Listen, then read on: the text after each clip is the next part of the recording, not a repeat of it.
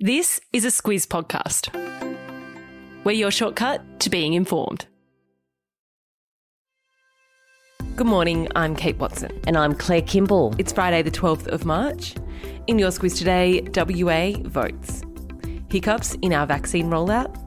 Prince William responds to claims of racism in the royal family. And looking inwards. This is your Squiz today. Starting in the West this morning, Claire, as tomorrow it's the WA election.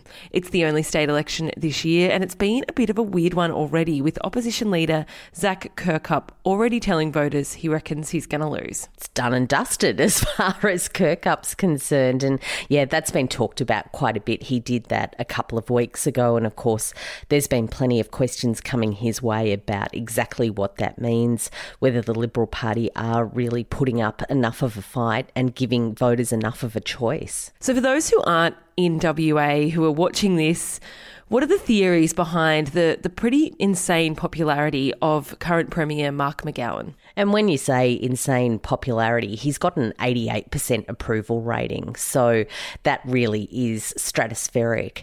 What some of the theories really focus on is McGowan's handling of the coronavirus crisis. WA has pretty much had a hard border in place for a lot of the time since that pandemic was declared. But what has happened within Western Australia is that the mining sector is booming, and Western Australia was the only state to record a surplus budget last year. So financially, they're really powering along, and what voters seem to have done is align that hard border closure, keeping COVID out of WA, and the good financial performance. The last news poll, noting we're always wary of polls, predicts a 12.5% swing in the government's favour. If that happens tomorrow, Claire, the Liberals will be reduced to just 2 seats, fairly bruising.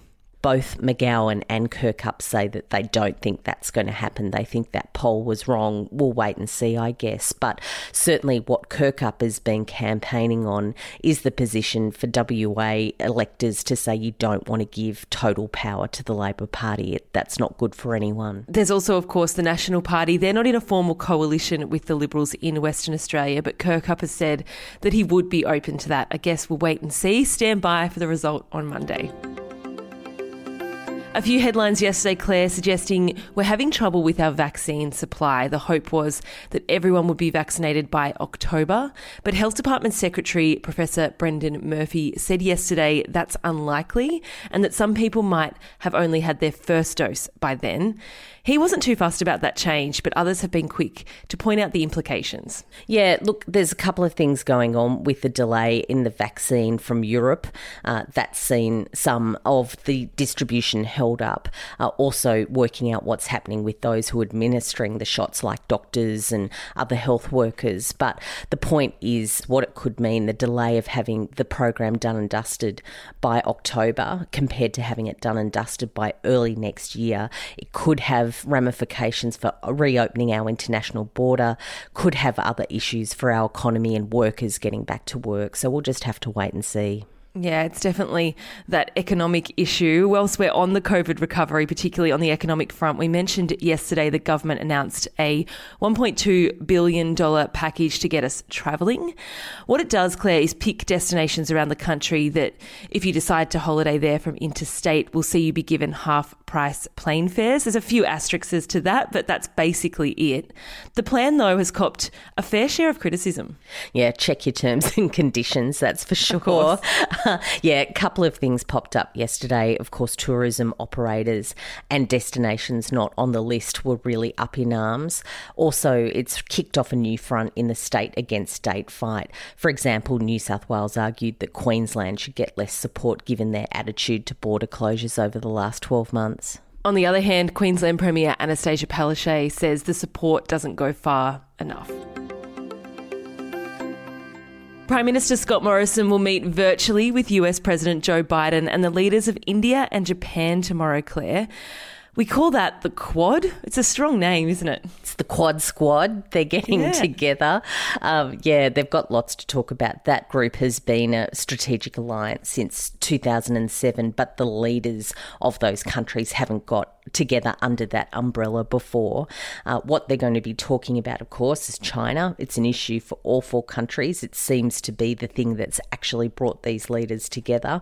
Not that they'll publicly talk about that much because they don't want to enrage China further and try and play cool on that. Also talking about the rollout of the COVID vaccine, which we've just mentioned. India is doing quite a bit on that front. Economic cooperation, of course, with our economy struggling, and climate change are also up for discussion. Yeah, hot tip. The phrase vaccine diplomacy will be thrown around a fair bit in the next little while, I'd say. That's when countries give other countries vaccines in order to help with international relations.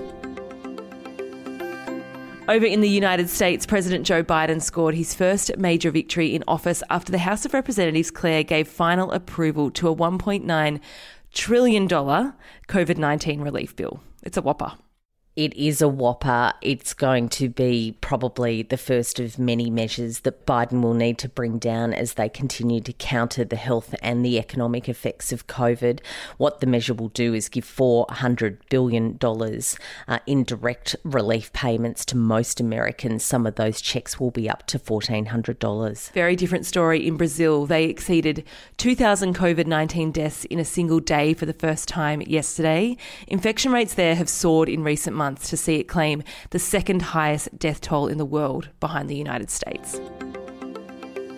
A sciencey one now, Claire, and if you could turn your attention inward to the inner core of the Earth, experts have always thought the Earth has four main layers: the crust, the mantle, the outer core and the inner core. And I'm back in geography in high school. They've suspected for a while there might be another layer, an inner core. They've never been able to be sure, but now an Aussie researcher reckons she's cracked the code. Yeah, Joanne Stevenson from the ANU has done a lot of work on the core. I need to do a bit of work on my core in the post-COVID year, but she's actually doing it in a real way. What she has found, it's really important apparently to get to the heart of what is going on in the centre of our Earth, because it has to do with the relationship with the Earth's magnetic field, and what that does is basically protect our planet from the sun and allows life to exist here. So it's all pretty important. Thinking about what's under our feet and layers down is a bit of a mind-warp for a Friday morning. And the idea that she's actually done that work using computers and algorithms, like you can't send a probe down there, so you can't actually go and have a look. So it's really, really hard work. Yeah, it's amazing. Before we get to Squiz the Day, we started the week with that Meghan and Harry interview.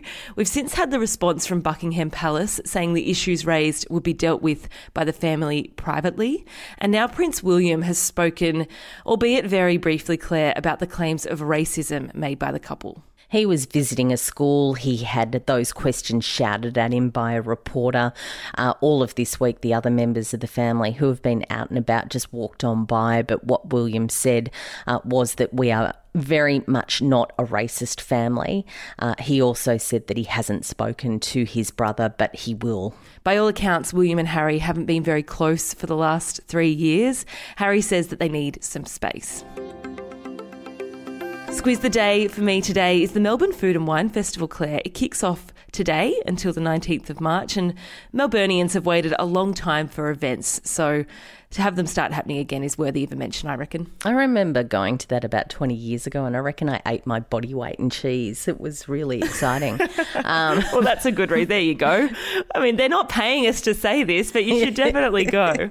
Absolutely. It sticks out as a highlight in my life for me. For me, it is the anniversary of Paul Keating's win of the one for the True Believers back in 1993. 1993. So what's that? I'm trying to do my maths. Almost 30 years ago. Almost 30 years ago.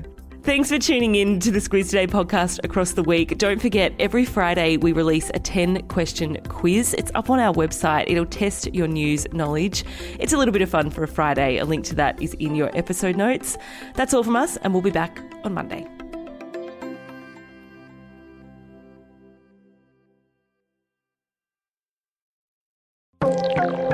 This This week, our podcast is brought to you by Aware Super. As one of Australia's largest profit-for-member super funds, they have a range of helpful tools, like their My Retirement Planner, which allows you to see how much you'll need for retirement and provides an easy-to-understand plan of how to get there. And better still, it's free for all. Read the PDS and TMD at aware.com.au.